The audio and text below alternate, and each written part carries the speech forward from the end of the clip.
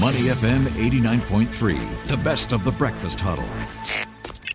Why it matters on Money FM 89.3. Good morning. It's the Breakfast Huddle with me, Ryan Huang, and Adrian Abraham. Well, you know that feeling, Adrian? When you've been cheated or scammed, that deep sinking feeling? It's not one that I haven't experienced it personally, but we hear multiple stories from individuals who've gone through some serious problems, right? And they don't know how to really deal with it or cope with it, because if you're being scammed and the psychological toll of cybercrime, it does take its toll. Yeah, so the thing here is sometimes after the event has been done, and this is something that continues to be on the minds of the victims. And this is where I'm trying to get at. This is something that apparently has a significant emotional impact when you talk about the aftermath of cybercrimes. Based on a global report by Rubik Zero's lab, the state of data security, it seems like the majority of IT and security leaders are reporting what they call significant emotional impact after cybercrimes. 92% of them reported such an impact, and 52% expressed worries over their job security, and 41% experienced loss of sleep, and an alarming 31% feared loss of trust among their colleagues. So can you imagine if you're responsible for IT security and then it's been hit big time? Everyone's going to be pointing a finger at someone, and that could be the IT guy. Yeah, it has to be the IT guy. I mean, that is your job at the end of the day, right? And then your following weeks, months could be just involving you facing so much pressure from all your stakeholders, your boss, you name it. Well, we have on the line Steve Stone. He is the head of Rubik Zero Labs for Rubrik to help us unpack the report. Morning, Steve. How are you doing today? Hey, how are y'all doing? We are doing great, Steve. Now, let's dive a bit deeper into this report. And it's quite interesting because it talks about something that's usually overlooked. What happens to the IT guy after a cyber crime has been committed? So walk us through this report. What inspired you and the Singapore findings specifically? Yeah, great question. So, we look at kind of what led us to go about this data study this way. As we've started Rubrik Zero Labs, and our job here is to do threat research on behalf of Rubrik, which as a company is focused on data security.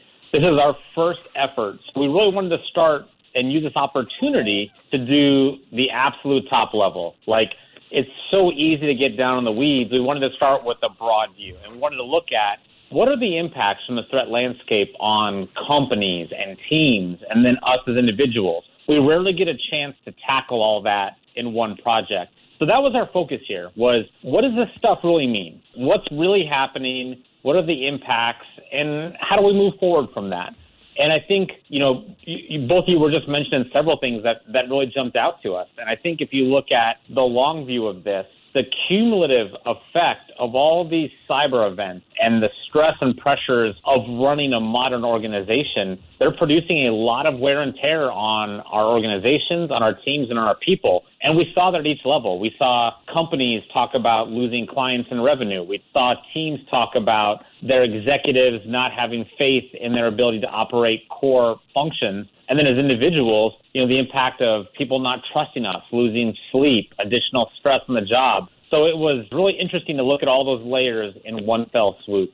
Steve, the survey found that 92% of IT and security leaders in Singapore report experiencing significant emotional or psychological consequences following a cyber attack. Now, how does it compare to the global average? Yeah, so it's just below the global average. So the global average we saw for that same category was 96%.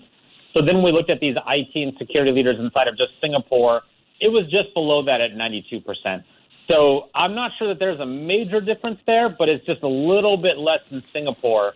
But we're basically talking about 9 out of 10. 9 out of 10 IT and security leaders are experiencing these real things in the last year. I think we should be paying attention to that. We should be figuring out how to work on that. Yeah, Steve, I'm always curious, how it plays out when there's a report of a cyber crime or cyber attack. What's the process like? What goes through the mind of a security leader after he's been informed of a data breach? What are the processes like? Yeah, another great question. What we end up seeing quite a bit is there's a lot of things that have never been brought together by an organization. And what I mean by that is we tend to think of it very much like you both were talking about in the run-up to this interview was we talk about the IT team. But when you're talking about that initial moment, we have something happening, you've got to have your legal team involved. You need your HR team. You need your operations team. You need your IT team, your security team. And so what I think is often overlooked, and I've worked hundreds and hundreds of breaches in my career. I've been very lucky to be at places that were very focused on those front lines. And what you see is organizations, typically, that's what catches them off guard. It's not that they can't find something in the firewall or they don't know how to do threat hunting. It's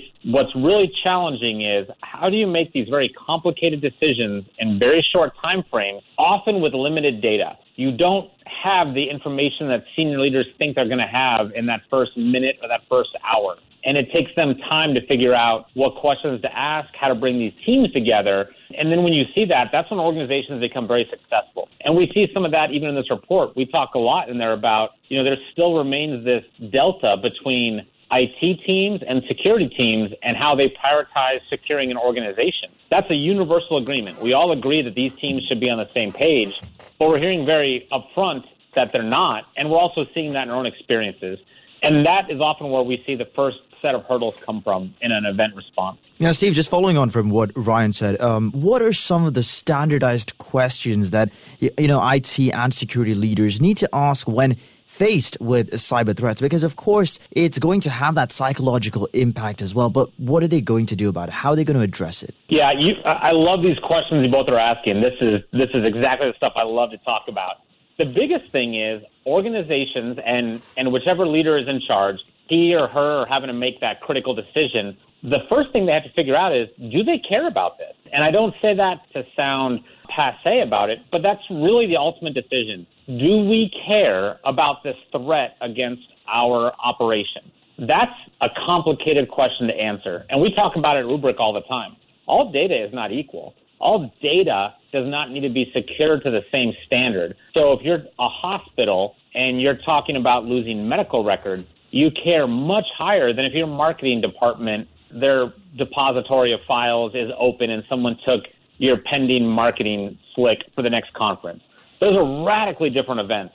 For us as a high-tech company, we care greatly about source code and how we secure our clients' data. We care much more about that than what may or may not be in our corporate email. So that's usually the first thing is figuring out what's actually affected, and then right behind that, how much do we care about what's affected? Organizations that can answer those two questions quickly and seamlessly tend to do very well in event response. Organizations that struggle bringing those answers together is where the compounding problems come in that take days to weeks to months to really get to an effective response. Now, we're talking to Steve Stone. He is the head of Rubrik Zero Labs for Rubrik, and we are talking about a report which indicates that 92% of IT leaders reported some psychological impact from cyber attacks, and we talk about 52% expressing worries over their job security, 41% experiencing loss of sleep, and 31% fearing loss of trust. So these are quite stark numbers, Steve. So it is interesting to take into account the impact on your colleagues, the psychological impact, and this also will then impede on what's playing out for investigations and the recovery process.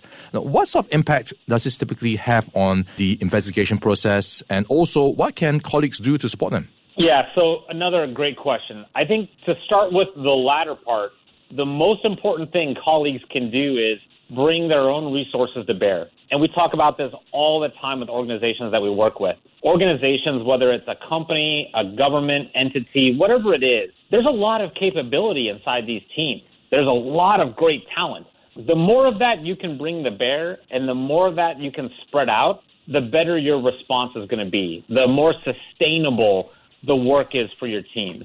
And so that's what we say to everyone is find what everyone is good at and find a way to bring that in. The communications team is rarely thought about in event response, but that's one of the most critical things. And if you don't get that right, it leads to a lot of work for everybody. And I can give 100 different examples, but that's what we would tell colleagues. Do what it is you're good at. Don't try to become a cyber person all of a sudden. Bring your core trade craft to the response. And then to the first part of that question, when we really talk about how do we look at some of this, I think one of the useful things that we talk about in the report is the impacts to organizations and what actually tends to be impactful and what doesn't, and then focus on those. And I know one of the things that might sound a little strange, but one of my favorite data points is one that almost doesn't matter. When we ask these organizations, if you're dealing with these cyber intrusions and you're having negative impacts, what are those? And only 5% of the case was there negative impacts to the company's stock. I mentioned that one because that's what we all do. Like, let's be honest, right? We read about something in the news. We all go to Google, we pull up the stock ticker, and we see if their stock is going down. I do it. I know everybody else does it. And what we're hearing from the data is that's actually minimal. It's almost negligent. What we're more focused on these really critical things about reputation, revenue, business loss. These are in the 40 to 42% of how often they occurred in the last year if this organization is dealing with these.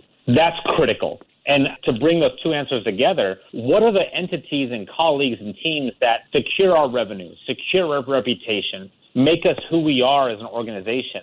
And those are the teams that we need to bring in to help solve this, because that's what these real impacts are. It's not just on the network side, and it's something for, the nerds in the basement to focus on. This is a real business challenge. Yeah, Steve, we talked about how colleagues can support these IT and security leaders, but what about them themselves? What can they do to cope with the burnout in what is such a fast-paced environment? We think there's really one effective thing that we recommend, and we talk about this a little bit in the report, but in our experience, and we engage with a number of very senior cybersecurity leaders across the globe outside of Rubrik with our own senior leaders to say, let's ask ourselves that very same question. And the very first thing that came up is we have to create double capacity for these teams and these individuals. And what I mean by double capacity is, first, we have to create capacity for them to deal with these events. They're averaging about 47 of these events in the last year that these senior leaders have to deal with, almost one a week. But they're having to do this on nights and weekends. It's not their day job. This has to be part of the day job. They need capacity to execute that.